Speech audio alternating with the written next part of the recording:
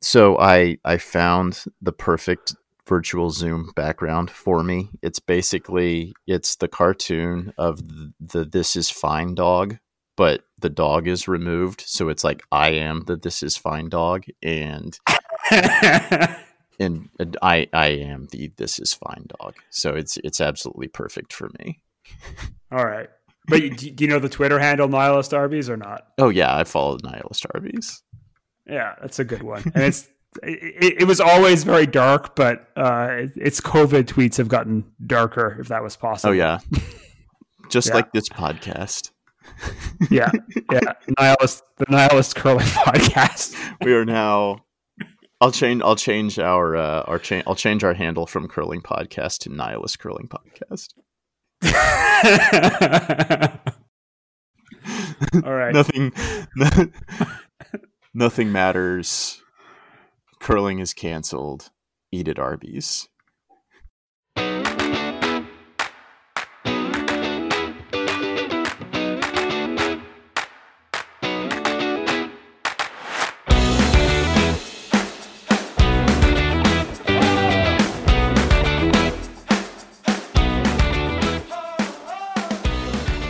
Hey everybody, welcome back to Rocks Across the Pond.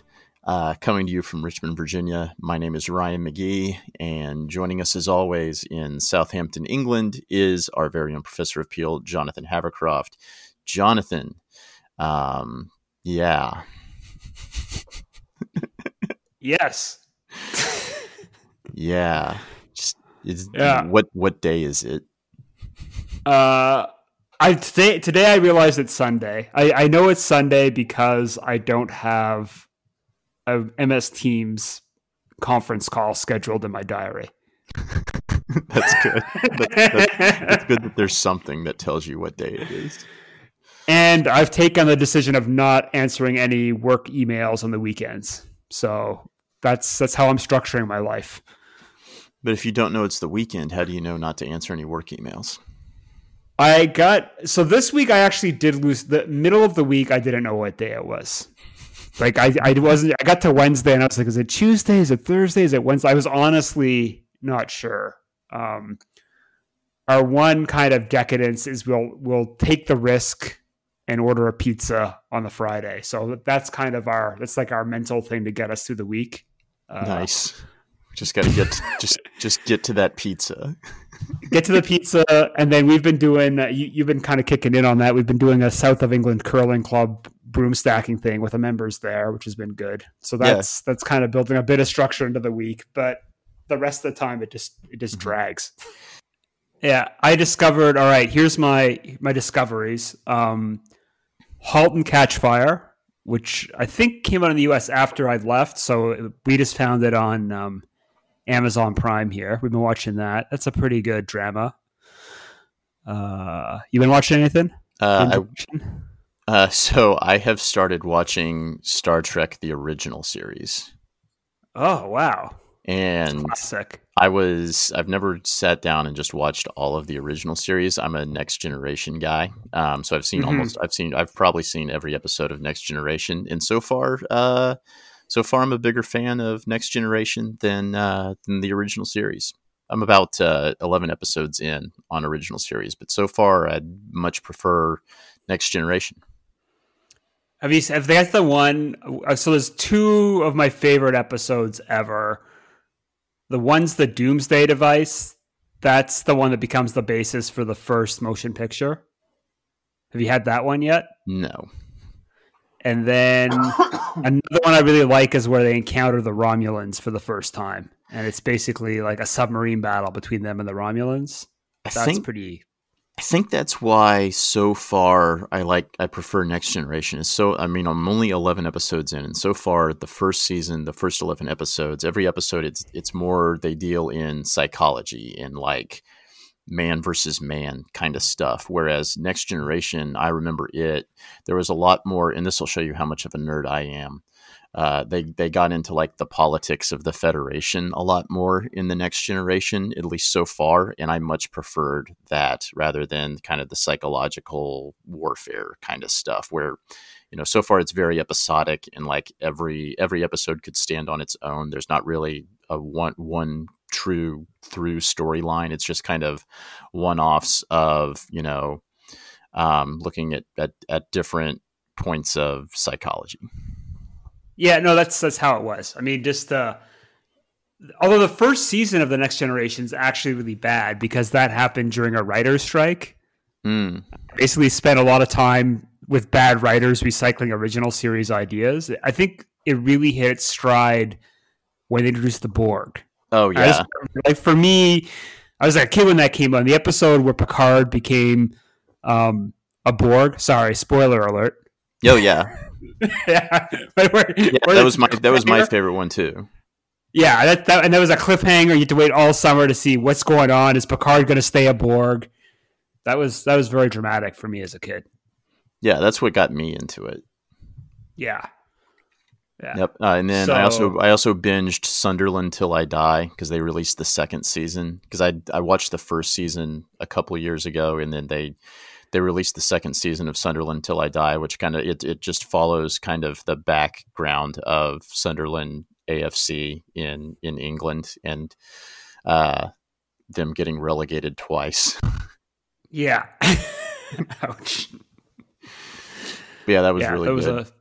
It's actually, and I will say, from like a corporate standpoint, it's actually really this season of Sunderland Till I Die is a good one to watch if you're kind of a corporate person looking at like how to change a culture in an organization. Season 2 of Sunderland Till I Die is really good on that because it's a change in ownership, and they realize that the entire culture of the club was nothing matters because all we do at the end of the month is we send a bill to our really rich owner who lives in Florida, and he writes a check. So they're having to change all of that. Management. Where's the manager from now? Is the new owner? Where's the new owner from? The new owner's from England. They listed his. Every time they showed his home, it was listed as Oxfordshire, which I don't know where that is, but I have no idea if that's even close to Sunderland. But it's got to be closer than Florida. That's far from Sunderland. That's close to me. It's where Oxford is, obviously. So that's about 90 minutes north from me. Okay, and that's a rich part of the country, and Sunderland's a working class part of the country. Well, yeah, that's very much that aspect is very much looked at throughout the series, both season 1 and season 2. Yeah, in England, the North is like the South in the U.S., and the South is like the North in England in the U.S. If that makes any sense. Yeah, it does. Yeah. Okay. Yeah, and if you're really confused, just Game of Thrones geography, because England is basically Westeros, and then the north of the Wall, that's Scotland. Yeah. Very nice. Yeah. George R.R. Martin basically ripped off the UK when he was coming up with his world building. That's kind of what it seemed like. Yeah. Okay. All right. So besides that, how's not curling going? This is hard. This is so freaking hard, to be honest. Because it's like there are days where you wake up and you're just trying to get through the day. And you're like, if I can get to the end of the day and I can say, okay, today I was a C+ parent and a C+ employee, that's a win. Yeah. I kind of agree with that. There are definitely, yeah.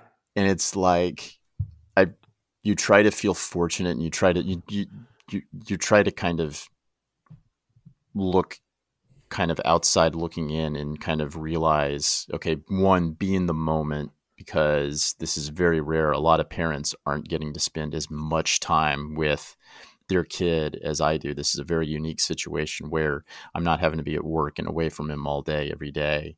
I get to be there. I get to have a lot more time with him than I would have if we weren't quarantined. So you try to realize that, but then it's like, when I'm working, I feel guilty that I'm not watching the kid. And when I'm watching the kid, I'm feeling guilty that I'm not working. So it's like, it's just mentally, this whole thing is like just really straining. If you want to be real honest, as I become Debbie Downer here on the podcast.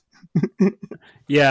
Well, I remember. So we might lose our right to exercise. So I'm actually, after I finish recording this, going to try to go for one more run because today it was threatened they're going to take away our hour of exercise. Oh my God. Outdoor exercise, which I think will drive me nuts because the only thing keeping me sane so far has been getting out for a run, every day. Aside from that, it is kind of a grind, like you said. But Alice and I went for a walk, I don't know, earlier this week, and she said to me, well, dogs must love this. And I was like, why? And she's like, well, like, think how sad dogs are when their owners go away during the day, and now the owners are home all the time. So I guess the dogs are the big winners in all of this. Our dog is the opposite. Our dog is just like, why won't you leave? Oh, the dog wants you gone. Our dog sleeps like 22 hours a day, and she's just like, why? Why can't you just leave so I can sleep? We do have some curling news. You want to talk about some curling news? Yes. We have seen a WCF official letter. Yeah. That, we don't have to you the other day. We don't have many sources, but the ones we have are good ones. Yeah. So we've seen a letter from the WCF that is dated April 3rd. It's a 4-pager, and it basically details the WCF plans for the Olympics. So the board had a meeting this week, it sounds like, and they've put in place a set of rules, and now they're consulting with all the member associations. So it's not set in stone, but long story short is there will be no World Curling Championships, at least until September. So everything that was postponed or canceled is officially canceled. Like those events will never happen. Men's worlds mainly, and because we'll talk about them in terms of the Olympics, women's worlds, the men's worlds, and mixed doubles worlds are capital C canceled. Although in this letter, because it's from Scotland, there's 2 L's in canceled. Since I'm in America, it's canceled with 1 L. So capital C canceled with 1 L. Yeah. And so then they've got qualification rules for the 2021 World Championships. So Switzerland's hosting on the women's side, so they get in automatically. Then 2 Asia Pacific zones out of the Pacific Asia Championship, 7 European ones, and 2 from the Americas zone will qualify. Mm-hmm. And then on the men's side, 2 from Pacific Asia, 8 from Europe, 1 from the Americas Challenge, and then 1 from a world qualification event, as well as Canada as the host. And then the mixed doubles, all 20 teams that qualified this year will qualify, and then they'll have an expanded one next year that will qualify 4 more member associations. So it'll be a 24-team tournament next year for the world mixed doubles. Yep. And they're going to relegate 8 from that to return 2022.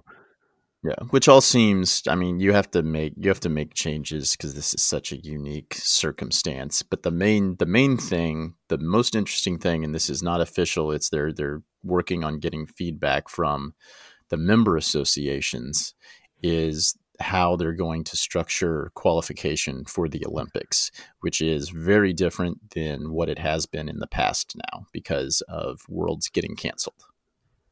Yeah. So I'll read out the, want me to read out the big paragraph? Yeah, go ahead. Because it's too complicated to explain. Try to make sense of it because I think I understand it, but I'm not 100%.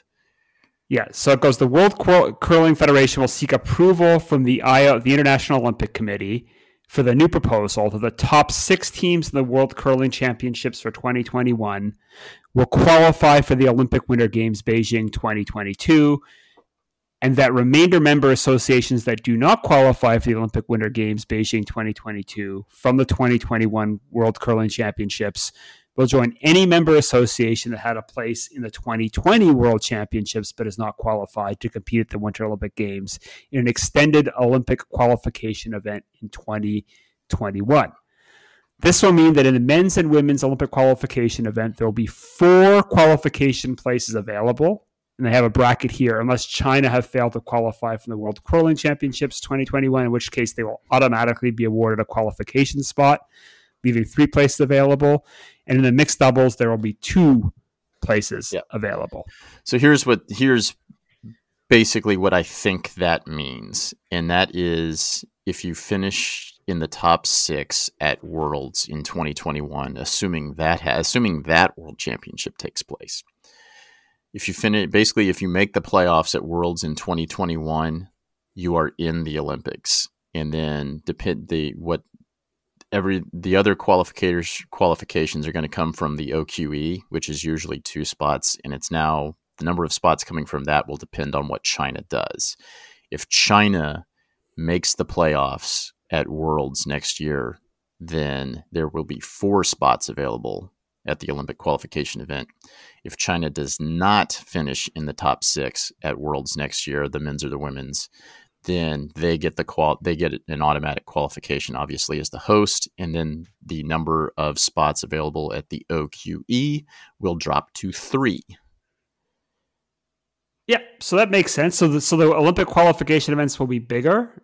Next year's Worlds will actually be more significant too. So you've basically got to qualify for a playoff spot to get to the Olympics. You get 1 shot. So when we kind of talked about, when we kind of started previewing women's Worlds and men's Worlds before they get canceled, we talked about how important it was to have a good showing in this Worlds so that you didn't have your backs against the wall next year. Now that's out of the question. Now is just straight up, you have to qualify you have to make the playoffs at next year's Worlds to know that you have your Olympic spot and not have to go to wherever the Olympic qualification event is going to be. So I think this puts the member associations in a difficult spot, I think, because you want to be fair and send the team that is your national champion to Worlds, but you have to also look at it from the point of view that you have to make those playoffs. Like, you do not want to have to go to an Olympic qualifier. So like, if you're the US, you have John Schuster, who won this year's US Nationals but did not get to play in the Worlds. Next year, what happens if he isn't the national champion? Do you automatically send whoever the national champion is, assuming they qualify under the rules that obviously the U.S. has some complicated rules on who can go to Worlds assuming they win U.S. Nationals. But if another team wins Nationals next year and they're the Worlds team, do you then have them play Schuster for the right to go to Worlds since he didn't get to participate this year? And you have to walk that line between having an open national championship system and making sure that your country is in the Olympics because of what that means to each country. Like, you look at the number of curlers that you get in the U.S. when your teams are on television in the Olympics, and what would happen if they weren't. I think it's significant, and I think the for the U.S., the last thing they can do is have something happen to where they don't qualify for the Olympics this year. Yeah, so that's issue 1. I think issue 2 is we don't know when quarantine's going to end, and just kind of reading a lot of stuff, as I'm sure everyone has been, like reading a lot of news coverage of this because it's affecting all our lives. It seems like it's going to end in stages. So it may get to a point where we're, perhaps less restricted from our homes, but international travel might still be very restricted even in the autumn, right? So all of the qualification for the 2021 World Championships relies on the regional qualifiers that are scheduled which are early in the season. Early in the season, next fall. It's unclear to me how many bonspiels are going to be able to run early. It's unclear to me how many rinks are going to be able to open up on time. I mean, I work at a university, and we don't know if we're going to be able to launch a fall session or have a fall session online, or we don't know what we're doing for September. It's very much an open question there. And, I'm sure for curling, it's even more complicated when you start talking about travel across international borders for even these regional qualification events. So there's a very big if there, right? Like the experts say, it's probably 18 months till a vaccine, and a vaccine's the one thing that can put this kind of plague, if you will, behind us. So we're still waiting till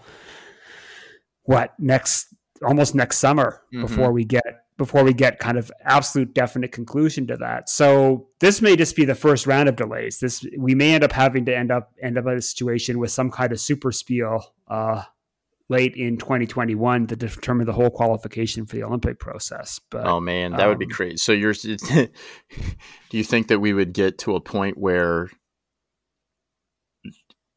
we send all of these teams to Kisicalio, to your favorite place in the world, and we run the Euros, the Pacific Asia Championships, and the Americas Challenge, and then turn around and host Worlds, since everyone would be able to live there on site, away from everyone, and bring all the curlers there, test them, make sure they're good to go, and then run everything simultaneously? I mean, we don't know. Some of the stuff they're talking about, I'm not sure if this has come up in the US, but in the UK, one of the things they're talking about is the idea of an immunity passport. So what this is that if you've had COVID and you find the antibodies in your bloodstream, they're hoping to have a test for this in the next couple of months. And so I've not heard about this. Discussing. So this is one thing they're seriously talking about in Europe, because Italy's also mentioned it, is you would then apply for this blood test. And if you're seen as if you've built up the immunity in your bloodstream to COVID, then you get a passport that lets you leave your house. But if you don't get sick, then you're not allowed to leave your house. And so what if half your team has this immunity passport, which lets you fly everywhere, and the other half doesn't, right? Oh my God. You may have to re-pick your team based on people who survived COVID, which is why I've said don't change your team until after quarantine ends. Another reason. So, yeah, I think this is just the first step in what's likely to be a pretty long process to unwind the impacts of this global shutdown with respect to curling, let alone anything else. It's really the first thing that you really try to wrap your head around is, at least when we're just talking about curling, and specifically curling at the Beijing Winter Olympics, is what are the odds that Olympic Games gets postponed? They've already postponed this summer until 2021. And then you're looking at 4 months later having another Olympic Games. I'm beginning to think, one, as a Virginia Tech football season ticket holder, I've already kind of started to come to terms with the fact that season's probably not happening. We're not playing football in September. It's not going to happen. Then you start looking further down the line, I'm beginning to think the 2022 Olympics are at the very least going to get postponed. I think it's going to be close, right? So it's that 18-month timeline that the experts keep talking about. And that's, I think, from February. I'm not quite sure. It's from when they've isolated the genetic sequence. But they're saying it's about 18 months to develop a vaccine and all that. But then you got to push it out to everybody. You have to mass produce the vaccine and then mass administer the vaccine. Although I suspect it won't be distributed equally. Not to be a cynic, but absolutely not. Some people are going to get it ahead of others, and I don't think you and I are high on that list, unfortunately, Ryan. But maybe Olympic athletes are. So maybe you just shoot up the athletes with the vaccine so they can go perform and entertain us while we're still waiting at home for our vaccine. Oh God. This is like a dystopian science fiction novel we're living in now. It's like Gattaca or something, but with virus stuff. It's very strange. This is now a sci-fi podcast. It's Star Trek and pandemic dystopias. All right. So you talked about you might lose your hour of outdoor exercise, we are very fortunate that we have a guest who can help you get some indoor exercise. If you lose that hour of outdoor exercise. Yeah, it's a good segue, Ryan. So today we're going to interview Stephanie Thompson, who is a registered kinesiologist and personal trainer, strength and fitness coach, and she specializes in developing programs for curlers. She's a competitive curler herself, and we had a pretty wide-ranging interview with her. I learned a lot from it. All right, we are joined by Stephanie Thompson. Stephanie is the second on Team Wasilki, and they are staying together for the 2020-2021 season. We do not have a team announcement here today on the podcast. Stephanie is also a registered kinesiologist, and we'll get into what that means. She's also a certified exercise professional and personal trainer. She has her own company, Empowered Performance, and you can find them at empoweredperformance.ca. She's here to talk to us about strength and conditioning, having an exercise program, and how to tailor it to curling and do so even in today's what's going on now. So Stephanie, thank you so much for joining us. Thank you. I'm so excited. Yep. So I guess we can just start just talking about your background in curling. Can you just take us through just how you got into the sport and when you started really taking it seriously and making it more than a hobby? Yeah, I started curling in Little Rocks because it's a family sport. So my parents and my grandparents and most of my aunts and uncles curled. But we didn't have Little Rocks, so it was just a junior program. But I was a very small child, so I don't even think I weighed the same amount that the rock did. And I hated it because no one wanted to play with me because I couldn't get the rock over the hog line. So I was like, I gave it up for a couple years. But then my younger brother was doing really well through his junior career. And I was like, I have to be better than him. So I took it back up. And then as for when I started becoming more than just a hobby, it was pretty early. Like as soon as I came back to the curling world, I hopped on a competitive team. I was the parachute team for an Oakville rink. So I lived in Peterborough, which is like a 2.5 hour drive. So shout out to my parents for driving me there. But yeah, for the first few years of my curling career, like the first half almost, I hardly had any hit weight. I was like that lead that got like the hack weight, hit weight. So proud to say that I was competitive and still able to play at provincials and such, but I definitely prided myself in my ability to be a good teammate and, of course, sweeping, super important. And then since then, through a really good junior career, unfortunately had to play against the likes of Homan growing up. So like you probably wouldn't have heard of my team because Homan got out every single year. But we did really well. We won a couple of events, went to Switzerland for the TCAs, and then went to university and had a really good university career. So when I was in high school, I was like a cardio bunny. I did yoga, I did all the sports. And I credit my family and my upbringing for like days like now, like the COVID stuff, like sitting at home and having to be occupied. I don't know how to be bored. Like I've tried most activities, most hobbies. Like I can juggle. I like tried one year I tried to learn how to ride a unicycle, like stupid stuff like that. So yeah, lots of hobbying. But then I did break my foot in like grade 11 or grade 12. And because I was all about like the long distance cardio stuff, I broke my foot and I couldn't do that anymore. And I had a really good gym teacher that was like, come into the weight room, like we'll resistance train and like strength train and teach you all about that kind of stuff. So big into cross country. And when I came out of that broken foot, I was actually faster. And I was like, what the heck? Like I gained a little bit of weight and it was mostly muscle and it was mostly strength. And I was actually faster because I was stronger. So it was kind of like a mental shift for me. I ended up going to Western. Do you want my whole like background or like, I love talking. This is so exciting. We have time. Yeah. Okay. I ended up going to Western. I'm stuck at home. I have nothing but time.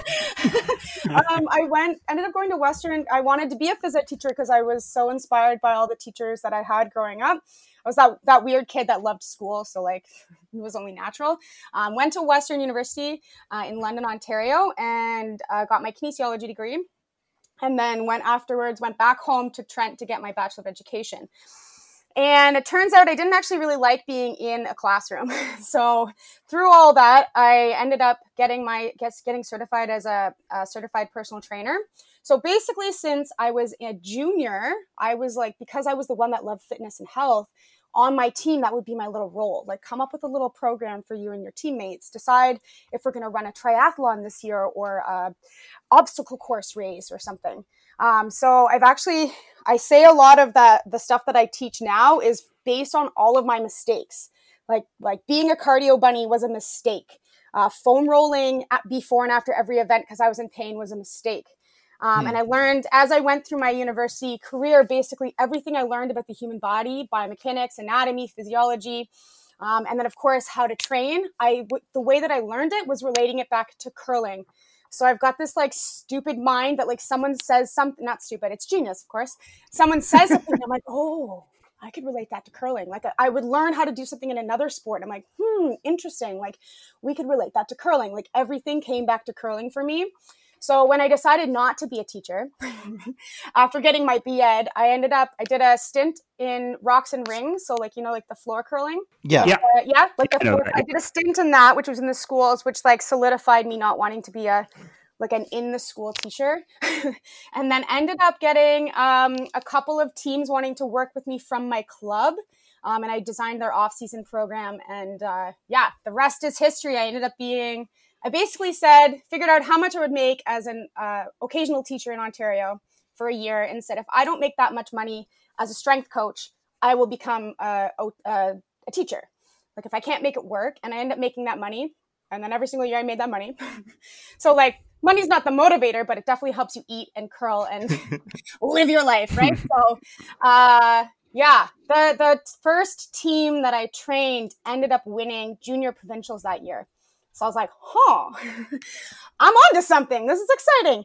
But I totally believe that the people that I do work with, whether they're on the competitive elite circuit or the recreational club circuit, it's like a deep deep drive that makes them seek out more help. And I think that that's already there, and it's an innate attribute that like they're looking for the things that are going to like let them earn their edge. So I definitely don't take credit for any of the teams that have won things before and after and during our training, but I think that it helps. Like we can be a more rounded athlete and healthier and all that fun stuff. So I've been playing on my current team for 5 years now, I think. We've had one player we've been cycling in and out for a variety of reasons. And then one of my teammates, Lauren Wasilki, I've actually curled, I calculated it, almost 13 years with her, which is kind of exciting. So we played juniors together growing up. She left me to go move in with her boyfriend in Newfoundland. She did a stint in Newfoundland, made it to the Scotties there, and then she came back and was like, realized her big mistake. So I'm so happy to have her back, which is exciting.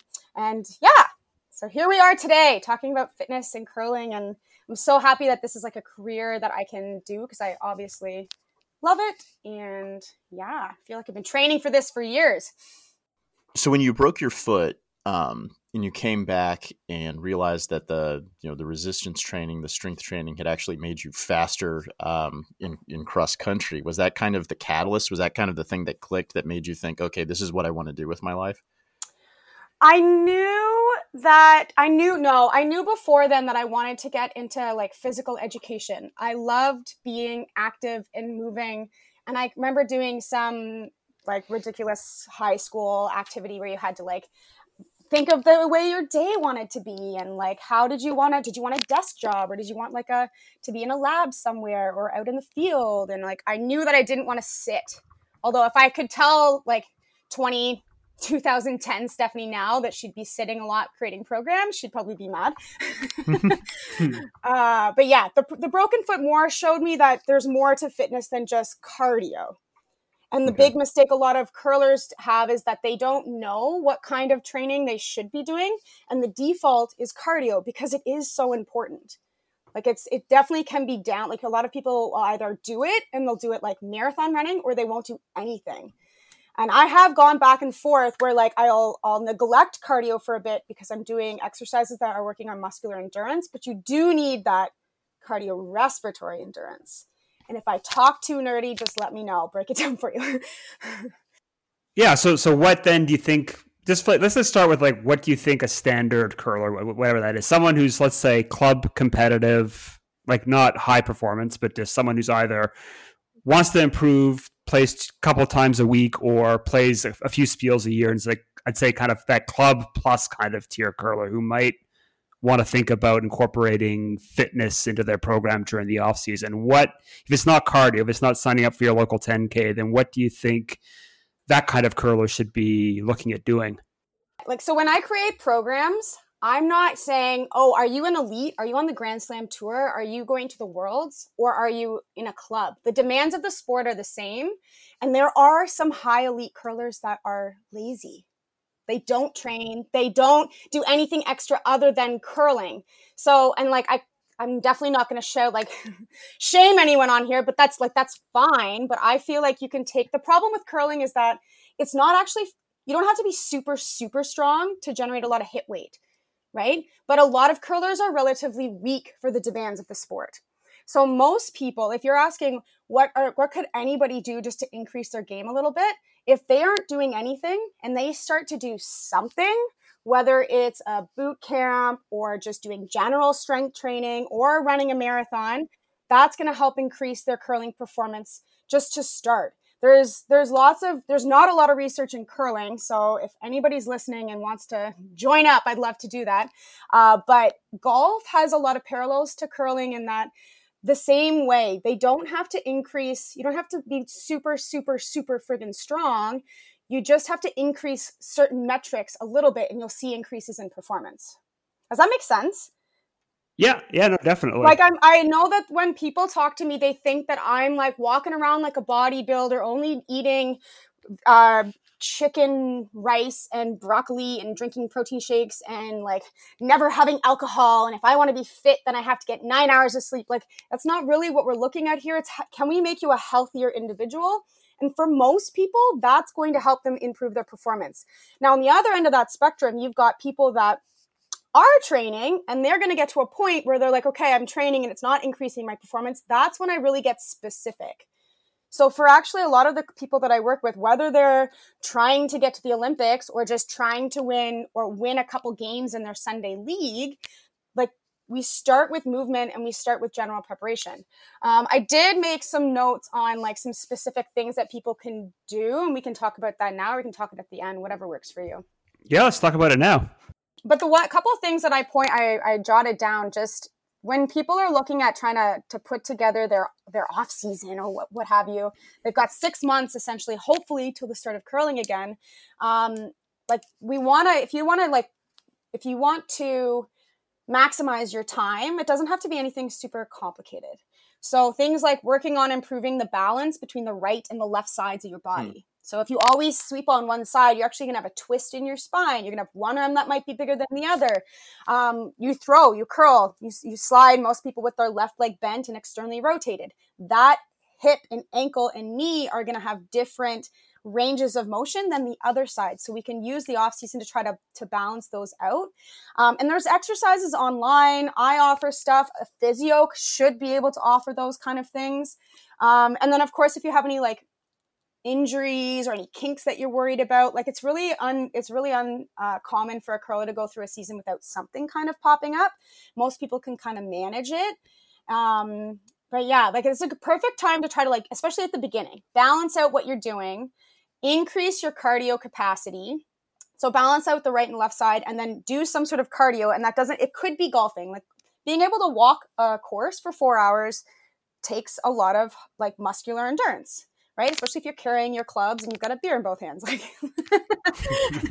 like whatever works for you, right? You got to keep it balanced. You got 2 hands, 2 beers. But then the other things that you can do is like actually, because I know a lot of people don't have access to weights, or the resistance bands on Amazon are all sold out. They're not allowed to, like, they don't have a lot of space, or they can't go outside and use the playgrounds anymore because we're afraid that kids are touching them. But like being able to own certain movements. So I'll actually break down when I'm working with people, what movements do you need to be able to do and own in the curling delivery? And when I say own, I mean no pain and be able to sit there for a little bit.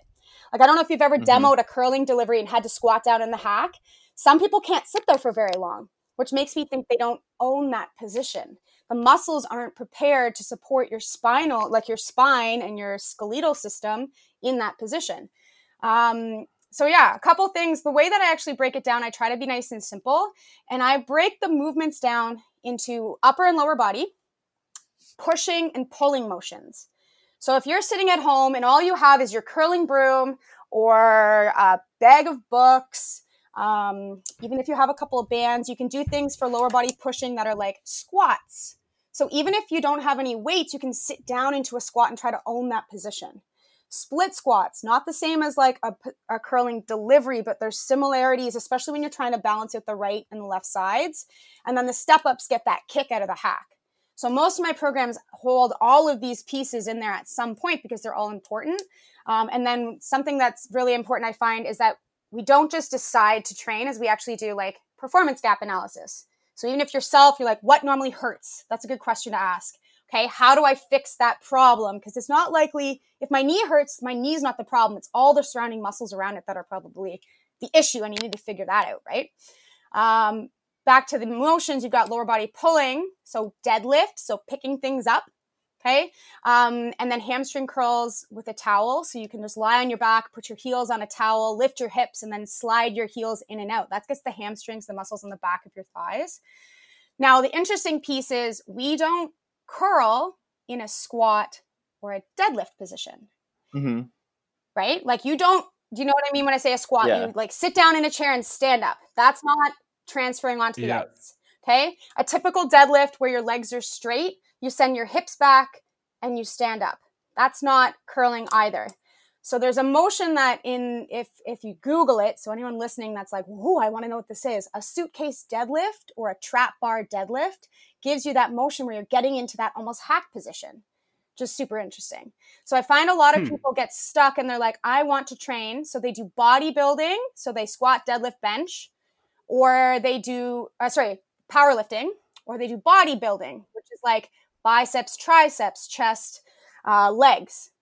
Right? And they put them into certain pieces, but we have to think of the motions that the curler has to do, right? It's important for me to have strong biceps and quads and hamstrings. And at a certain part in your training, that is appropriate. But a lot of the time you're missing out on the motions. That's why a lot of people do a program and they're still sore. I remember watching, I think it was before they won the Olympics, Brad Jacobs' team one year, because they were coming in as like super fit dudes, right? And we saw them in Oakville, which is like the first or second weekend of curling. And they're going on the side, the backboards, and they're stretching and they're foam rolling. This is like 5 or 6 years ago. Okay. So like, I know that I feel like they've probably fixed their training since then, but they trained really hard and yet they still got on the ice that first few games and were still sore. Like you're missing something. Right. Yeah. So back to So this is how I live my life. I tangent. I hope you guys are. No, it makes total sense. Yeah. So it's also just their mobility too, right? If they're doing a lot of bodybuilding stuff, it's taking away some of the mobility they need also to play the game, right? Yeah. So hold on. I'll get to mobility. We've got upper body pushing, so push-ups, chest press, whatever, upper body pulling, chin-ups and rows. Okay. So being able to do things with your legs and do things with your arms, both pushing and pulling. When it comes to mobility and stability, most people actually, you're very smart. I like this. Unless you've been following my stuff. Most people think they need more flexibility. Do you know the difference? No, I don't. Jonathan might, but I don't. Explain it. Yeah. Explain it for our I'm sure a lot of our listeners don't. So people think they need to get lower in the slide, right? All the dudes have their chin on the ice. And they need to get lower and lower and lower. When in reality, it's not the flexibility. So flexibility is the length that your muscle can get. Right? So you stretch a muscle, but you're working on flexibility, essentially. Mobility is the range of motion around a joint, which could be influenced by flexibility of the muscle, But for most people, the range of motion of their femur bone, that big bone in your leg, around your pelvis, that's range of motion. So if people say they have tight hips, yes, the muscles might be tight, but they also have no range of motion. And that's what's actually more problematic. So they can't open up their hip into that slide position. And that exposes them to problems in the knee, the ankle, the low back, etc. Right? So then where I went wrong way back in the day is I wanted to be more flexible because I curled. Oh, you know Lisa Farnell, right? One of you does. Yep. So I do. Yeah, I play with her. She's my mixed doubles partner. So. Oh my God. This is amazing. Amazing. Yeah. I hope she hears this. It's so exciting. I actually grew up curling against her, and her dad coached me, and then I worked with him at Trent. So anyways. Okay. Small world. So she curls and she gets so low on the ice. Right? Very low. Super low. So low. So when I was growing up, I was like, I want to be like Lisa. She's an amazing curler. I want to get lower to the ice. So I just do yoga for hours on end. But here's the thing. So some people have natural like flexibility and mobility, especially women. We get very lax in the hips, which just means we drop down low into the delivery. And when we're young, if you start curling, you have that ability to stay low. Where people have an issue is that they're focusing so much on flexibility that they forget about stability. So mobility and stability, so the strength of the muscles around the joint, they go hand in hand and they work together. You can be a lot of people who are hyper mobile. So think of if you straighten your arm right out in front of you, some people's elbow, and you do palm up, some people's elbow is higher than their wrist. You know what I'm talking about when they're hyper mobile like that? Or they stand up and their knees are bent behind them almost. They can lock out. Yeah. So that can cause a lot of tightness. So just because someone feels tightness doesn't actually mean that what they're needing is to stretch. Interesting. Right? So what the tightness is telling your body that is so let's say you just did a big workout. That tightness is because you worked the area. But let's say you're just naturally, like some people have really tight hamstrings all the time. And the reason is because the hamstrings help to protect a whole whackload of pieces of your body, your knee, your hip, okay? And because they cross at the knee and the hip. They're tight because you lack the strength and the stability. So when people have really tight hamstrings, oftentimes their hamstrings are weak. So their body makes up for the lack of strength with tightness. So tell me this, if you have tight hamstrings and the only thing you do is stretch, are you solving the problem or not? No. Well, probably not. Right? So it should be, You're not solving the problem. It feels good because you're down regulating the nervous system. You're stretching, there's a stretch reflex that tells the brain to relax. So it'll relax that tightness. But if you're always have two hamstrings tight, it's not going to get any better. You're not addressing the problem. Now I understand, I actually tore both my hamstrings in university. Like at the same time? Right before a Western tryout, I forgot about that. Oh yeah. At the same time, one was worse than the other. Yeah, it was, at Western, you do sports for marks, right? So in the morning, I had tennis. And then for some reason after tennis, I did a deadlift session with someone. And then that night I had track and field. So we're doing 100-meter sprints. And in the 100-meter sprints, I was like, oh no, that's not good. But where I was on the right track because I was strength training, but I wasn't doing it in the right way. Okay. So anyway, long story short, people get caught up in thinking that they need to stretch because they're tight. Now, if you have an appropriate trainer or physio or kinesiologist, they can help you figure out if that tightness is why that tightness is there. So a lot of the time, the pain isn't where the problem is. Right? Yeah, for sure. You kind of mentioned earlier that foam rolling isn't the answer. Why is that? So, what would you typically foam roll? My IT band. Your IT band, okay. Hamstring. Just lights. Hip flexor. Yeah, for me, it's the IT band. It's basically the IT band and the adductor went light up on my sliding leg, right? So it's getting the pain out there. Yeah. So my understanding, so I don't take me my word exactly for it, but my understanding is that there's no science-based, evidence-based research supporting the use of foam rolling in terms of changing how the tissue is aligned. So if you go to an RMT or another healthcare practitioner that can actually give you a massage, they can help to break out, like we think that we're foam rolling, we're breaking down scar tissue. We're not adding the right force in the right position, in the right direction to actually do that. So on one end, I still foam roll and I do something called trigger point, but it's not, as long as it's not your only thing. So if you notice, for example, you already pointed out one of your own performance gaps, right? Your groin and your inner thigh, or your hip flexor and your hamstring, those need to be figured out. So it doesn't necessarily mean that those are weak, but they're likely doing too much work. So when it comes to foam rolling, I see people, so their IT band, let's go back to stability for a second. We foam roll our IT band before and after curling because it's super tight. Remember I said that it's something is lacking strength and stability at the hip or the knee joint. And that's why, so your IT band, which is, if you take a piece of chicken that has the skin on it, and you pull that skin, like you buy a whole chicken and you pull the skin off of it, there's that little film between the meat, like the yummy stuff, and the skin. Sorry, you might think the skin's the yummy stuff, whatever. The skin and the meat. That would be me, yes. that little film in there is called fascia. And our body is basically wrapped with this fascia. It's almost like all our muscles are wrapped with this like saran wrap of supportive tissue. But it doesn't create force. It just holds everything together. So on your thighs, you've got your quads and your hamstrings, and then your inner thighs, like your adductors and the muscles in your glutes. And they're all wrapped up with this like saran wrap fascia. So when you lack strength in any of those structures, the IT band gets tight because it doesn't want you to blow your knee or pop your hip bone out. Does that make sense? Yep. Did you expect this to get super sciencey? I'm a giant nerd. I did not. No, this is awesome. I did not expect to go back to biology class, but this is actually great. So a lot of what I do is just educating people on, and like, okay, foam rolling and stretching feels good, so do it. But also make sure you're doing the things to solve the problem, right? And curling is a very asymmetrical sport, so like a lot of that has to do with, one side is going to be stronger than the other, and then the other side's going to compensate, right? Yeah, and that's just how it is. So you really have to just train appropriately for the demands, which is one side. I do a lot of unilateral work, which is one side of the body. So as I said, split squats or a lunge, what people most might envision, or one arm rows, or I was going to say one arm push-ups. I definitely don't do that.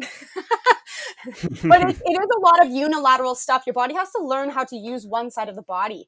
One more thing about the foam rolling, though, what happens is so if you think of your nervous system as like having like a volume dial, we turn the nervous system up. Think of when you're about to go for to curl. You're going to be in an event. So you're all fired up and pumped up and you're ready to go. And then on the other end of that dial is like bedtime, sleepy time, like nap time, right? So when our body is tight like that, it feels good to stretch and foam roll, because what we're doing is actually turning down the nervous system. So here's my biggest problem. You want to foam roll before a curling game? That's awesome. But you just turned the nervous system down. So you're going to have to do things afterwards to activate and turn the dial back up. Right? So most people warm up and then foam roll. I'm like, twist it, foam roll, or do it in like kind of like in threes if you really have to foam roll. Like I'm not against it. I just like you have to use it smart, right? Like you're not just going to blindly foam roll your way through. So this is our podcast all about foam rolling. But yeah, I think your original question was, you said the average club or competitive curler train, like what can you kind of do to train? So this time we don't have I want to be realistic. Like some people can't leave their house. Some people can't order things online. They can't afford it or what have you. So working on improving the balance between the right and the left side. Honestly, single arm and single leg stuff is actually harder than doing them together, because it's one side of your body lifting something, right? So if you don't have a lot of weight, single arm, single leg is almost better for you. Own the movement. So you've got the lower body and the upper body push and pull. increase your cardio. So at this point in the off season, I phase it. So at this point in the off season, you're really just trying to be able to do a lot of things. So be able to go for a long walk or a long run or a long bike ride, or do an hour of dancing or something, whatever you can do with your circumstance. But then what I've been paying attention to the last few years actually is making sure that you're mastering your recovery and your mindset. So when do you get stronger? While you're lifting the weights or after? When are you getting stronger? I'm going to say after. Okay, why? Because I failed biology. No, I literally. You're right. You're right, though. I just want to know if you. The problem is, it sounded like a trick question, but I know. It's also like why I did so bad in algebra. Like I could get the answer, but I couldn't tell them why I got. Okay, so you're right. You don't get stronger during the workout. You get stronger after, and I'm just curious if you could guess why. Because it breaks down the muscle, and then the muscle has 100%. To rebuild something like that. 100%. Yeah. Like what we're doing is we're causing a stressor on the body. You're stressing out the systems, your cardio system, your muscular system, your physiological system, etc. So we're causing stress on the body. The ideal situation, so basically you cause the stress, then you stop exercising and your body goes, I didn't like that. I need to get stronger so that when that same stress happens again, I'll be able to handle it. That make sense? That's how we get that progressive overload, that slow adaptation over time. So people actually, I find another big mistake I made growing up was I either did a summer of going 100%. So the summer that I tore my the September I tore my hamstrings was one of those summers. I did everything. I was like, I'm going to be the best power lifter. I'm going to be the best runner. Like it's going to be great. So I never really I lacked the recovery side of things. So then the next year, because I'm still, hamstring tears last for a long time when you do them good. So because I was afraid of hurting myself again, instead of going 100%, like pedal to the metal, I did medium. So like I did medium workouts, medium cardio, medium volume. But I didn't, so both of those, because I got injured with the 100% and I didn't improve. And when I did medium, I didn't improve a lot because I never actually pushed myself. I never stressed anything out. So I was mistaken at both ends. And then the other end of the spectrum is some people just don't try at all. So what I like to do is actually you phase your training. So you have a couple of weeks where you're like going really hard, okay, really focused, and then you give yourself a week to rest.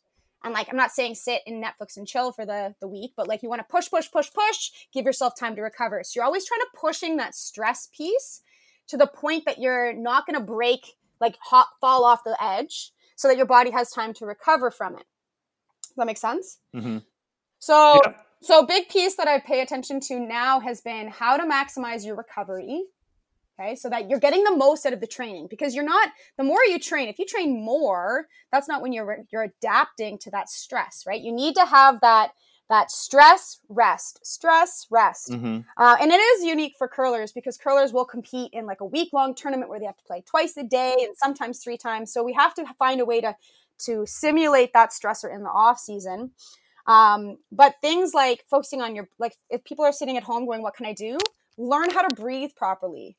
Learn how to journal and like become more aware of your thoughts and your feelings and the mindset and your beliefs around things.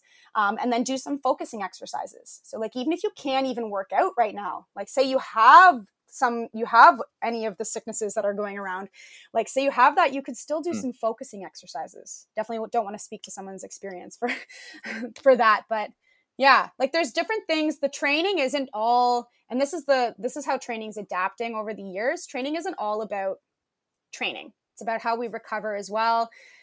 Big thing I find with teams is that the teams that work with me through the summer, when they hit September, they already know each other. They know how to, especially if they're new, they know how their team dynamics is going to work. They know how to problem solve, help each other get through obstacles.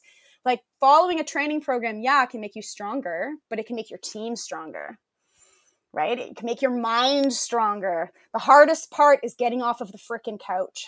I was about to ask that, like what's the psychology around getting started, like how tough is that for people, and is that something that you have to deal with a lot with the people that you work with? Huge. My biggest struggle actually is getting people to change their mindset around what training is and how it can help them. Because curlers, like, they have this identity, and I'm not going to speak for everyone, but they're like, curlers party, we stay up late, we drink after games, it's the social atmosphere, right? Like, that's kind of the You were Am I right? You were clearly on the virtual broom stacking last night. Oh no, I wasn't. No. But so here's my question: why can't people think that you can't be you can't do things to better your health and fitness, and also still have a beer and party with your friends and whatever? Like, why can't we do both? My biggest problem is convincing the old men at my curling clubs to warm up or stretch before and after a game. There's nothing that motivates me more when someone's like, oh, I wish I could do that. And they're like 50 years old. And I'm like, well, this is why I'm going to keep doing it, mister, because I don't want to end up like you. Like, I was at a Bonspiel last year. Yeah. I was at Bonspiel last year. It was hilarious to me. Like, all the 20-somethings were foam rolling, doing pregame warm-ups. And then the 40-somethings like me, they were just like, I'll just go out and slide cold. But I was like, this picture is completely backwards, right?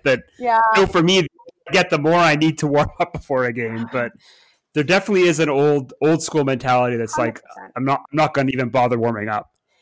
That's for sure. I mean, how I offset that is I have like your maxes and the minimums of things I need you to do. So if you're like, I don't want to stretch at all, like, I can't sit and stretch for 20 minutes after work, I don't have time for that, I say, we'll do 2 stretches. 2 stretches, 30 seconds aside. Like, you can do that while you're texting your friend. Like, I know you're going to sit there and text anyways, right? Before a curling game, like, I've shown up late to games before, and if you hide in the change room and do like 1 minute of a warm-up, at least when you step on the ice, you're not using the first few rocks as a warm-up. I'd rather miss 2 rocks and warm up than show up and waste time trying to warm up doing my 2 shots. But I mean, that's just me. That's like, it's interesting. So to answer your question, yeah, that's the hardest part, is to convince curlers. And you know what? I train with a lot of juniors. The parents are the worst. The parents that have curled for years, because they're like, well, I didn't need to work out in the summer. Why does my kid need to work out? You need like to just like think about the sport. Like, you want people to think that people get offended. They're like, curling's not a sport. And then people get offended. But if you don't do any work, I see why they think we're lazy. Like, it's just, I don't know. It's a whole thing. So back to your question, how to motivate, like, people have a lot of struggles with like motivation, motivation. The problem almost is that they don't know what to do.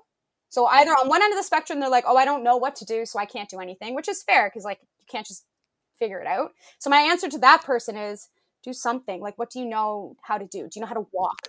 Right? Do you have access to internet and can Google? There's a cool website called doyogawithme.com. They have mindfulness activities that are breathing and yoga and stretching. They have some exercises and stuff in there too. Like, there are free things out there.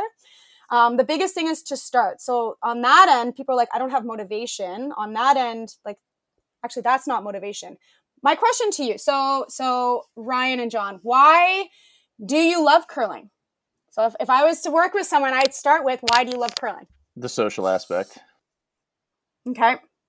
Me too. I mean, I think, yeah, but not just like the drinking part, but like just the fact I've moved around a lot, and everywhere I've moved, if I can join a curling club, I make a new group of friends very easily. Yeah. And that to me is the biggest part of it. The community, right? The community part of it, for sure. So if you were to get hurt and not be able to curl, how would that affect you? I would probably still show up to the warm room. Okay, so that's the question. Okay, so let's say you're curling. What's something that you like? Let's be vulnerable here for a moment. What's something that you're struggling with in curling right now? Yeah, on the ice. Like, if you in-turn, out-turn, balance, hitting the broom, comfort. My draw weight fell apart second half of the season. So like weight control. Weight control. Yeah. So, sorry, weight room, and then Or, sorry. Weight control. I've been at home too long. That's all I'm thinking about. I'm like, the gym. Do you think the weights miss me too, guys? I think. Yeah, they might. Okay, so weight control. Why don't you have weight control? Who am I talking to right now? I'm not very good with voices. It's John right now. Okay. I mean, if you want to get we did a delivery. It's a long story, but we brought in a coach late season, and he tore my delivery apart and rebuilt it. We got in a fantastic coach, and so that was great. But then I've basically learned how to draw weight one way for 30 years, and I've got a very different delivery now. And the way I kind of compare it is, all of a sudden I've been driving a Ford Focus, and all of a sudden you give me the keys to a sports car, and it's like, whoa, what the hell's this, right? So I kick out of the hack, and it just feels a lot slower than it actually is. Like, I have a lot more power because of what I've been taught, but it's learning that, getting the touch back. That's as my Skip describes, he says I'm a wizard, by which he means the delivery looked weird, but you somehow managed to get it there. Like, I've kind of learned over the year. I'm kind of I am the king of the mid-slide correction, which I'm like, don't do this at home, kids. But if you ever got a new delivery, a lot of those tricks aren't working. So yeah. So they've revamped your delivery, and it's better now. Like, it looks better. Yeah. What was the struggle before? Like, why did they change it? You probably know the coach. So it was Andy Broder, who's based out of Ottawa, was the one who. So it's kind of like, this is the first time I've worked with a coach as a coach for a season, and it's very different than my previous experience of going to a camp. Someone gives you a tweak, and you're layering tweak on top of tweak, but different coaches have different theories, and so just taking one person's system and applying it consistently has been like really revealing, I'd say. Yeah. So the way he taught me is. So the big message he gave me was basically simplifying a lot of wasted motion and then really creating tension during the pullback and drive phase. Like, his line to me is the delivery actually should be uncomfortable, especially during the power phase. Interesting. So, but what's your biggest struggle in terms of like locking that down and gaining that comfort? I'd say it's more just like reprogramming the muscle memory, right? Because there's one way I've done it. So I've got to rethink through, before I would just get in the hack, I'd have my pre-shot routine and go. But now I'm like, I've got to think about keeping both my elbows locked. A lot of it is creating tension, right? Making sure I'm really cranking the handle, like a lot of stuff like that. And then one of the big faults he caught is that I was opening my sliding foot on the pullback, and that's opening my hips and throwing me offline. So really keeping that foot straight, forward and back kind of thing. So word you used a couple times was tension. And it's super common, like a lot of people, so people listening, a lot of the time when we get it to the higher levels, you've been curling for longer, the little tweaks are really, really small, right? So for you, it sounds like trying to find that ability to hold tension. So if you, John, were stronger, would you have to put as much effort in to apply the same amount of tension? Probably not. Right.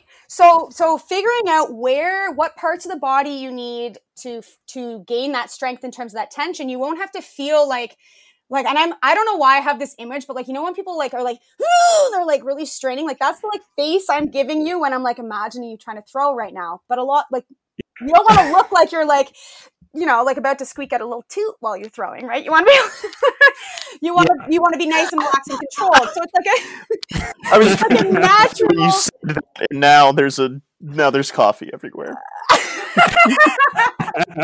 You're welcome. So basically for you, I would find, what I do with people is I'm trying to figure out how we can use the off season to their advantage. So for you, it wasn't like so let's say some people have their biggest struggles are balance. So I notice a lot of the issues that people have is their balance. They can't hit the broom. They can't generate hit weight.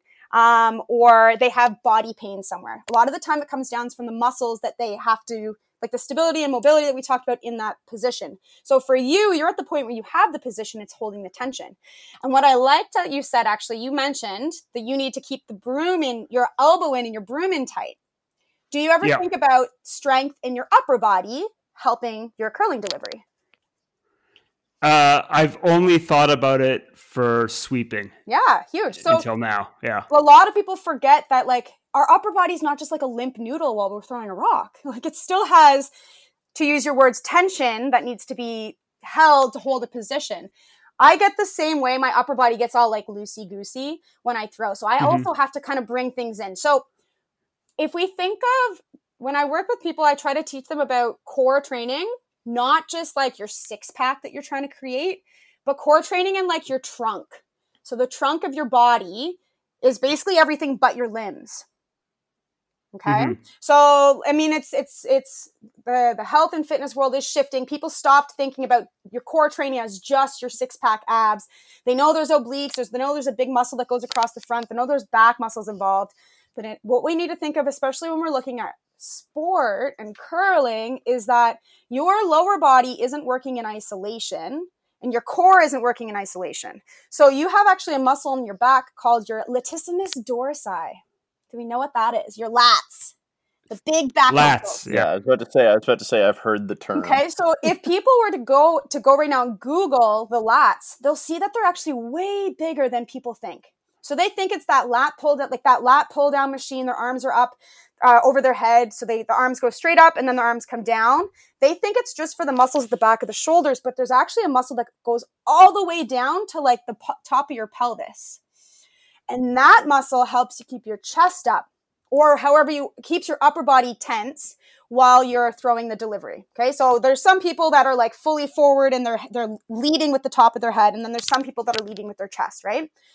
So we use that muscle to help our posture, however we want it to be, but we also use that muscle to help keep our arms in tight to our body. So being able to do being able to do exercises for your lats will help your curling delivery. Okay. That makes sense. That does make sense. So when you're, based on what you're telling me, you need like, everyone needs practice. Like, nothing takes away from practice. But the off season is perfect because you can build up that strength capacity, that ability to create tension with less effort, help their mobility, stability in the off season, so that when they step on the ice and they do change things up, they have that capability and they can own the movement, own the position. Right? Yeah, it makes sense. So I do want to kind of bring it back to what you do and how people can get in touch with you and how they can utilize what you do to make them better curlers. And I also, before we get out of here, I want to give people at least one thing that they can do to kind of improve their performance here during the off season and while we're all stuck at home. So the first thing is that. And when I do Learn to Curls, obviously the most common thing I hear about the curling delivery is I'm not flexible enough to get into the curling delivery. But as you said earlier, it's not really flexibility, it's mobility. So what is one thing that new curlers can do at home to improve that mobility that will allow them to get down into that lunge position that we talk about when we teach them a curling delivery? One thing that they can do so if it was your very, like, because I run rentals as well. So if it's your very first time curling, and like, say you're going to do a league and keep playing and you're liking it, you want to improve, I basically would have people try like to work on owning that position.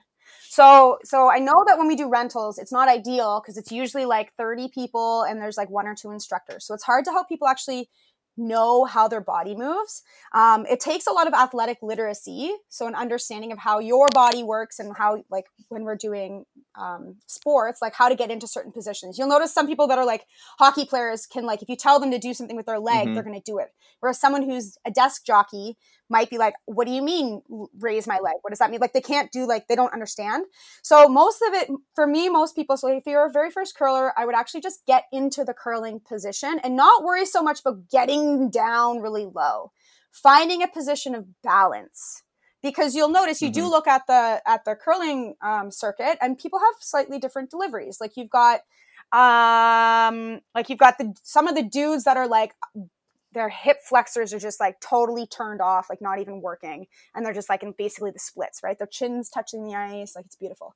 And then there's other people that are kind of like stuck up a little bit higher and they can't get any lower. So like you can curl, and as long as you hit the broom and get the weight and throw a good rock, like nobody gives a crap what you look like.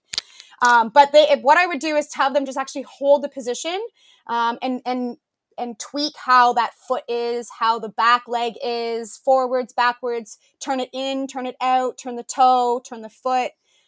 See if you can find a position where you can actually hold it. Yep.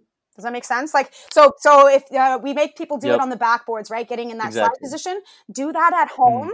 And then to balance out the system, do it on both sides. That makes a lot of sense, actually. Because I have people do it on both sides, because if you want to run, okay, so I work with a group that always wants to test the beep test for their curlers, and I fight with them every year because I'm like, they have one side of their body that opens up and they're exposing themselves to injury, and every single year they're like, well, we have to do it. And I'm like, okay, cool. Like, I'm watching these poor people, one side of their body's opened up and their knees caving in, and I'm like, this hurts me. But yeah, so a first year curler, own the position. Now, an exercise that would help you with that would be a split squat. So there's lunges, which people normally think of when they think of a split squat. So if I was standing up and I step forward with one foot and then bend both knees and then step forward or step back, that's a lunge. Okay. A split squat is where your feet stay in one spot and your body goes up and down. Okay, so what you would be doing in that position, in terms of a split squat, is learning how to get flexibility and mobility in the back leg and also gain strength in the front leg. Right? So if someone was like, okay, I only have time for 2 exercises all summer and I want to get better at curling, do the split squat. So you can go on my empoweredperformance.ca. I've got all my resources, all my videos up there. Some of them you can't access because you have to be an EPVIP athlete, but like most of the basic ones are available. So if you search split squat, you'll find it. And it's going to help you get that mobility that you need and that stability, because it's a strength move. So then you can regress it, which means make it easier, and you can just hold the position either at the top or the bottom. You can progress it by slowing down the tempo as you go down, adding a weight, like, I don't know, use a dog, like grab a giant bottle of wine, like hold something that has some weight. Bands make things have a little bit more resistance, etc. So yeah, split squats, that would be one in terms of how to help you own the delivery position. Now, it's not going to have a direct transfer, but you're getting to be comfortable on one leg with the one leg forward and one leg back. Okay, you're getting comfortable in a very similar position. So if you did that as your strength, and then later you did hold the delivery position and experiment with how to find a good balance point, those two will complement each other. The second exercise you could try, because that would be your lower body, the second exercise would be a push-up. Or do I want that to be the main one? Yes, I want that to be the main one. A push-up. So what I don't want people to do, though, is to have their knees on the ground. First of all, if anyone ever calls it a girl push-up, I will punch them in the face. It's not a girl push-up. I've seen plenty of dudes do it as well. So if you're in a push-up position, so imagine your feet are on the ground and your hands are on the ground. If you cannot lower yourself down into a push-up and up while keeping the body nice and stiff as a board, you need to raise your hands. So don't put your knees down, raise your hands. So when we're we haven't talked much about sweeping, but when we're sweeping, we're trying to, we're essentially in a push-up position, right? They want your back, air quote, flat. And they want your feet, air quote, outside your hip line. So if you're in a push-up position, your feet are outside your hip line and your back is flat. But if you cannot own the position on the ground, you need to raise your arms. And what that does is it teaches your core how to stay stiff, and it coordinates that upper and lower body. Because you'll notice if you do the push-up and you just totally go limp in the lower body, how much harder it is to do a push-up. Whereas if you like clench your butt cheeks, squeeze your legs together, push through your feet, it's so much easier to keep that body nice and tight. So in terms of transfer to curling with your sweeping, you get to be more comfortable in that position where your feet are outside your hip line and your shoulders are over your hands, right? Which is where the broom would be. Not saying, obviously, that go do a push-up as you go down the ice. I definitely don't think that's efficient, but it has that transfer. So the two exercises would be a split squat and a push-up. And I could go on for hours, all the other things. I mentioned pulling exercises, figure out those tight hamstrings, but those two are going to kind of complement the whole body. And then other side of that is if you're going into a push-up and you're doing it properly, you need to be able to use the back side of your body to lower yourself down. So what I mean by that is if you're doing a bicep curl, when you contract the bicep and bring the hand up towards your shoulder, you've just shortened the muscle, right? And then when you straighten your arm, that bicep is still on, it's still contracted. The muscle in the back, your tricep, is actually, if you feel it and the weight's heavy enough, you'll feel that tricep actually working. So the body works on the front side and the back side, and they help each other out depending if the muscle's contracting or relaxing. So when you're doing a push-up, you can also work the back muscles if you pay attention to the back muscles as you lower. Yeah, and obviously we want people to go to your website and partner with you in order to get all of the exercises. That helps, right? Yeah. When I first started, I can't remember if it was a family member or a friend, and they were like, stop putting things online for free. And I'm like, I am not worried. I can give you so if I give you the ingredients to make cinnamon buns or something, but I don't tell you what the recipe is, you might be able to figure it out based on your own experience of cooking and baking, but you need me to put the recipe together and to tell you what order to put things into the bowl and to tell you how hot to cook it at and how long to wait and rest between taking it out of the oven and eating it. We just had cinnamon buns for breakfast, so. Oh, nice. So if anyone's worried about me. So you are a registered kinesiologist. Can you just kind of explain real quick what that means and kind of the difference between that and maybe some other certifications that are out there when people are looking for someone to partner with if they want help with their training? A kinesiologist is registered in Ontario. So all other provinces, they're not registered as far as I know, but there are associations with them. So essentially, our scope of practice is it's long and boring, the assessment of human movement and performance, and its rehab and management to maintain rehab or enhancement of rehab and performance. So none of that was a definition. I don't understand why that's our scope of practice because it doesn't make any sense. Basically, it's a discipline aimed at improving health and general wellness. So if you look at your typical regulated healthcare practitioners, you've got registered physiotherapist, registered chiropractic, registered massage therapist, occupational therapist, osteopaths, etc. Like they're regulated basically is protecting the public. So the big difference between a kinesiologist and a personal trainer is that we are regulated by the Ontario Ministry of Health and the government. So every single thing that I say and do, I have to make sure that it's ethically sound and evidence-based. So I'm not allowed to just be like, oh, like I really liked that like brand of ketchup. It made my muscles really big. You should use it. It has to have brand of ketchup. What the heck? I have to have evidence to back everything that I do, or at least point out that there isn't any evidence. As I said, when I talked about the foam rolling, right? I'm like, as far as I know, there's no no evidence supporting the use of foam rolling in terms of changing your tissue and like doing the things that people think that it would do. So what I do as a kinesiologist is my job is actually quite similar to like a physio, where I do work on, there's two ends of the spectrum. It's a very broad scope of practice. So on one end of the spectrum, I can work in a clinic and I can help if someone comes to me with an injury, I can help them figure out what that injury is and provide my clinical impression. So the difference between me and a physio, aside from a couple of things, is that I cannot diagnose you with an injury. Now I can assess your movement and help you based on your movement patterns and what I'm seeing. So as I said, a lot of the time, the problem isn't where the pain is. The problem is something else. So what a good physio and a good any practitioner is going to figure out, okay, this is the diagnosis, sure. Well, why is it like that? That's where the magic happens, is figuring out, why does your knee hurt? Right? Why does your ankle hurt? Why does your shoulder hurt? Not just your shoulder hurts. Here's a list of exercises that help with shoulder pain. Because for one person, it might be because they sit at a desk all day. And for another person, it could be because they walk the dog on one side of their body and the dog pulls the whole time. Like those are going to have two different rehab plans. So on one end of the spectrum, I can work in the rehab sector and work with people on rehabbing injuries. And on the other end, I can help them improve their movement and improve their health, just like a personal trainer would. And I actually am kind of in the middle. So especially in person, I work to bridge that gap between rehab and performance.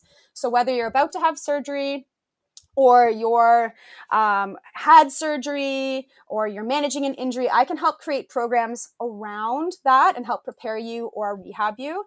And then when it comes with like athletes, I had a competitive swimmer who had shoulder issues. Now he needs to swim every single day, twice a day. And we need to figure out what is wrong with his body and why he's in pain. He still needs to train, but we still need to figure out the problem. Like, it was a really unique situation.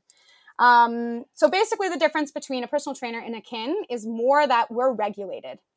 Now, certification and experience, a lot of people have like a whack ton of certifications. I don't care too much about what like letters you have by your name. I care more about, are you a good person? Do you know how to use evidence-based research? Like, I know plenty of personal trainers that use evidence-based research.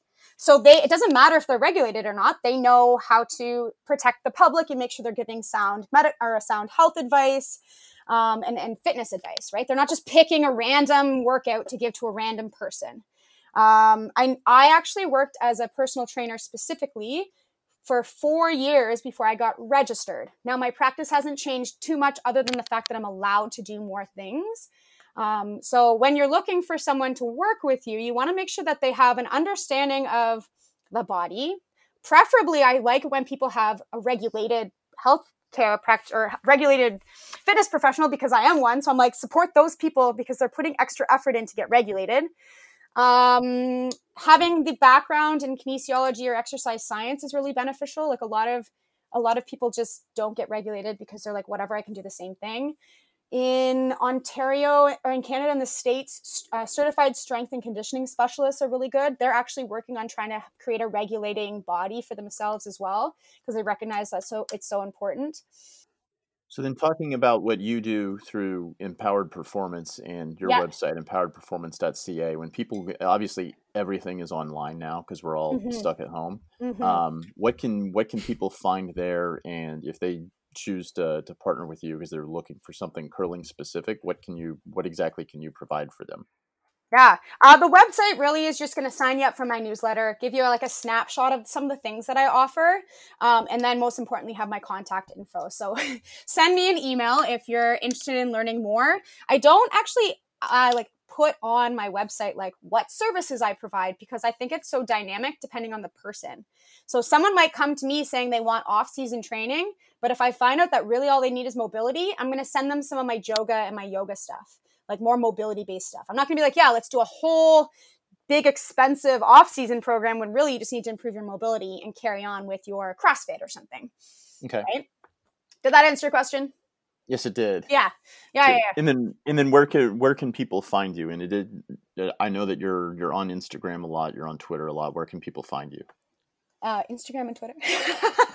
so Empowered Performance on Instagram. And then Twitter is fit_nut_curl. So fit nut curl, because I'm a little fitness nut and I curl.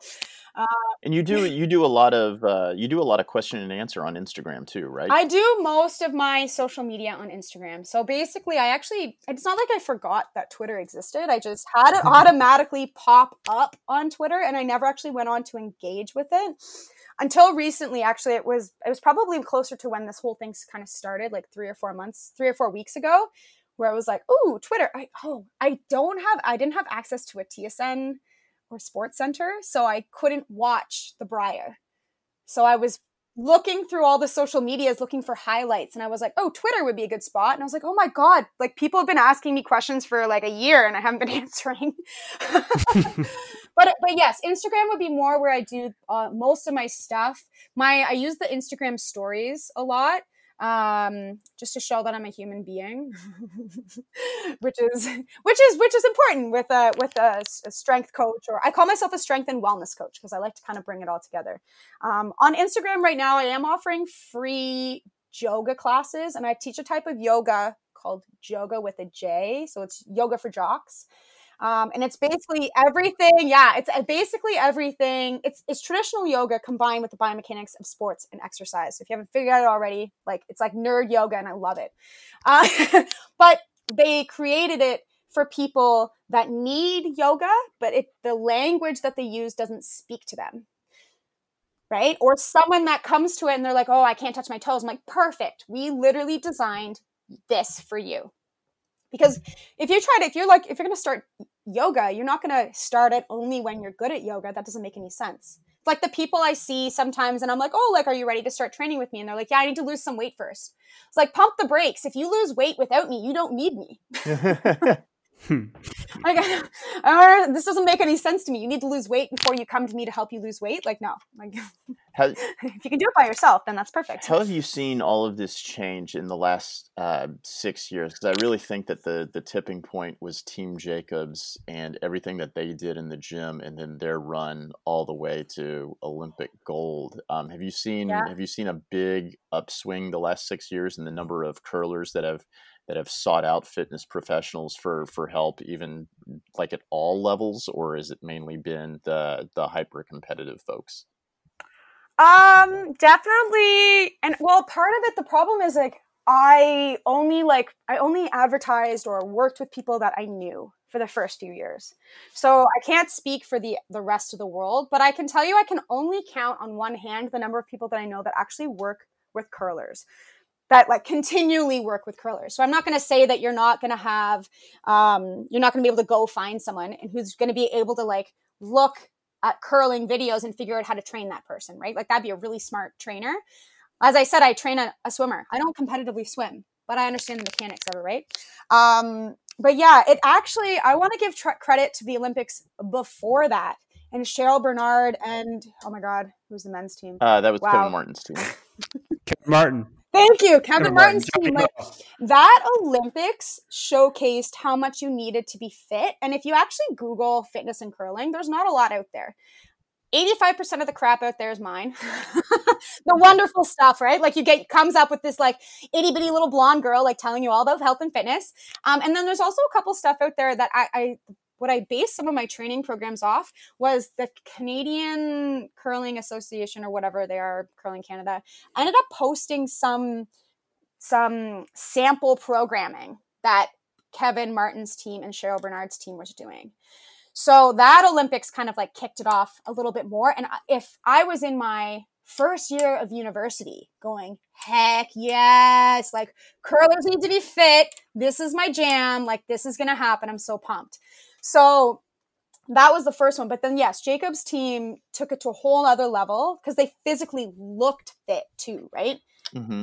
And then since then, because my engagement and my audience online has increased, I have seen more people. And honestly, my market is the States. There's people in the States that are picking up curling and they're like middle-aged, they're first or second year curling, and they're like soaking it all up. They're like, I want to be the best curler ever, and I want to catch up to all these people that have been curling for 20 years. And luckily for them, they Google curling and fitness and I pop up and I'm like, I can help you.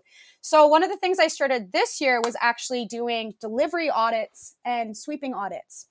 So if you don't have access to a coach, or don't like your coach or whatever, or can't afford a coach, or you can't coordinate your ice schedule with their ice schedule, with the curling club schedule, I had people taking videos of their delivery or their sweeping. They sent it to me. I gave them my coaching analysis. And then when we talked and they did their adjustments, we talked about ways that their body can be adjusted. So if it's your balance, how can we help your balance off the ice? If it's your upper body, if your lat strength, those latissimus dorsi muscles are stopping you from getting in the perfect position in sweeping, what can we do off the ice? So it's interesting. It's all the new curlers that are actually pumped to learn how to do fitness and use the off ice time, especially now that we've got 6 months to increase that. I know a lot of the like competitive teams usually pick people that they can work with in person. The more competitive the team, typically I see them. Like the teams in Ontario that I train in the off season, I typically will see 1 or 2 of them at some point in the off season. This summer is going to be different. I mean, I was the hipster of remote coaching. Like I was online before this even happened. I'm like, oh, sweet. I've been training for this for years. I've got like a whack load of exercise videos already set up. I've got my systems and all that kind of stuff. I do want to kind of talk just briefly on, so you talked about the teams in 2010. So now we've had 10 years of people looking at curling where you have to be fit in order to be good at it. Do you think that it's kind of a top-down thing where the people who are getting into curling are not necessarily getting into it just because of the social aspect, like may have happened in the 70s and 80s? Do you think that people are getting into it looking at it as a sport, and it's kind of a trickle-down effect? I'll kind of go on a tangent here too. Most of the times in sports, trends go from the bottom up, like in American football. They talk about like every innovation starts at the high school level and then trickles up to college, and then that trickles up to the NFL. In this case, is it going from the top down, where people became aware of the sport because of the Olympics, watching these guys who were athletes for the last 10 years, and then that's gotten them into the sport, and then they're continuing, seeking out help to do curling specific training? Yeah, it's an interesting point. So I'm not too sure. I know that like when I ask people, every person I work with, I'm like, why do you love curling? I feel like that's an important piece to like kind of bond on, or at least figure out the person's motivations. So you're wondering are people getting into the sport because of the physicality of it?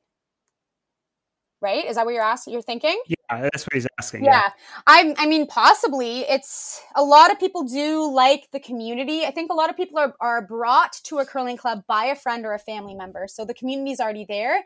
And then they might stay for the physicality. Like I actually enjoy the competitive and the physicality. I love the community as well, but it's because it's such a precise, it's like golf. Like I know another 4-word for golf. I know another 4-letter word for curling.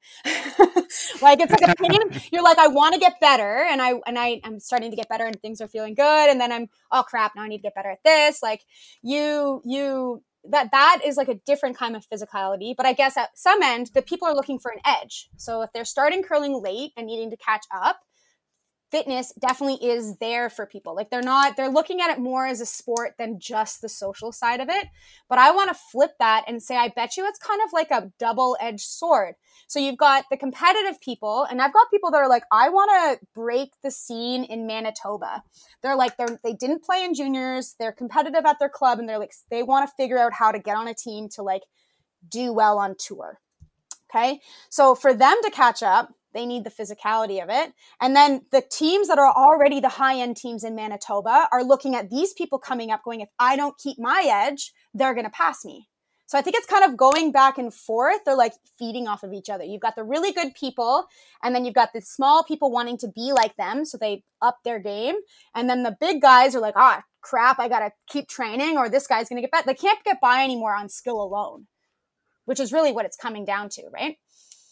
Yeah, for sure. Like you need to have that edge, the mental edge or the physical edge. Yeah. So what do you think looking forward 10 years, I guess, what do you think the fitness trends in curling are going to be, or what are the new fitness developments we're going to see in the game?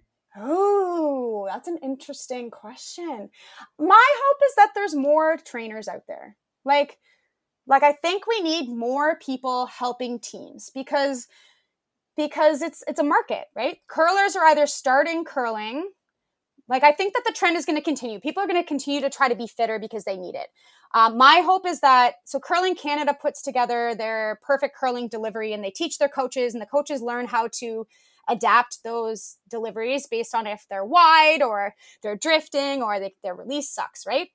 But what is missing is, if we're trying to teach someone how to sweep and we can get them in, we can manipulate their body to get into that position, but they don't have the strength to hold it. What I'm hoping is getting there is we're teaching our coaches, or the coaches are seeking it out and learning how, okay, if my 12-year-old girl can't hold the sweeping position, what does she need to do off the ice to allow her to hold the sweeping position? If my 16-year-old guy who just had a growth spurt, or my 50-year-old guy that started curling late, how can we increase their mobility without exposing them to injury? My hope is that coaches are going to be able to be more like other sport coaches and actually kind of collaborate with the strength and conditioning coaches. There's not I know that there's a lot of people, especially if you look at the air quote occupation of the juniors coming up, they're all in university for exercise science or kinesiology, right? So hopefully those are coming through going, okay, we need to better this sport in some way. And who knows, I can't speak for other provinces and actually I kind of can. A lot of the high performance programs aren't sharing the secret sauce, right? Like I noticed growing up, you Google fitness and curling, you had one article from the Olympics in 2010. You had one article released by Western Ontario. You had one article on this. Someone who's a physio had a couple exercises online, but the secret sauce, the exercises that they're giving to their high performance athletes is not available for the general public. So that's where I was like, I got to fill this gap because there's nothing there. I had to learn all this stuff through trial and error and researching. Like I woke up at friggin' 5 o'clock this morning. Like my mind was like spinning. So I'm like, how can we fix X, Y, Z? So yeah, my husband gets mad at me when I do that. He's like, turn the light off. Like I'm thinking, I have things going on in my head. I got to write it down. But yeah, that's my hope. My hope would be obviously the trend continue. And then my hope would be that we change either the availability of the stuff for people, or the coaches are getting that access to that information. Do either of you golf? No, I don't golf, to answer your question. Okay, real quick. So golfing has the Titleist Performance Institute of something. So they actually have a certification that coaches can get that teaches them how to strength train based on the things that people can't do in their golf swing. So we need that for curling. So flash forward 10 years, we'll be on the podcast and we're going to talk about that. The second thing I just want to notice, because there was that gap, I created a webinar this year. And basically the webinar is bridging that gap. It's providing the education for coaches and athletes. So I ran one about Thursday. I don't even know what day it is anymore. I posted on Instagram that it was Sunday or Monday, and it's Sunday. On Thursday. And then I'm going to do another one for the OCC. So you can actually get continuing education points as a coach. End of the month, I'm doing a private one for a curling club in the area. And I'm going to repeat this one because it was just full of gems for all those university kids at the end of May.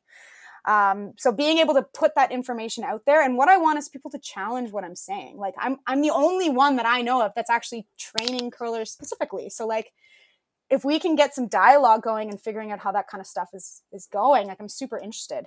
And anyways, this has been great. Yeah, sounds really cool. Yeah, so that'd be great to follow up on that.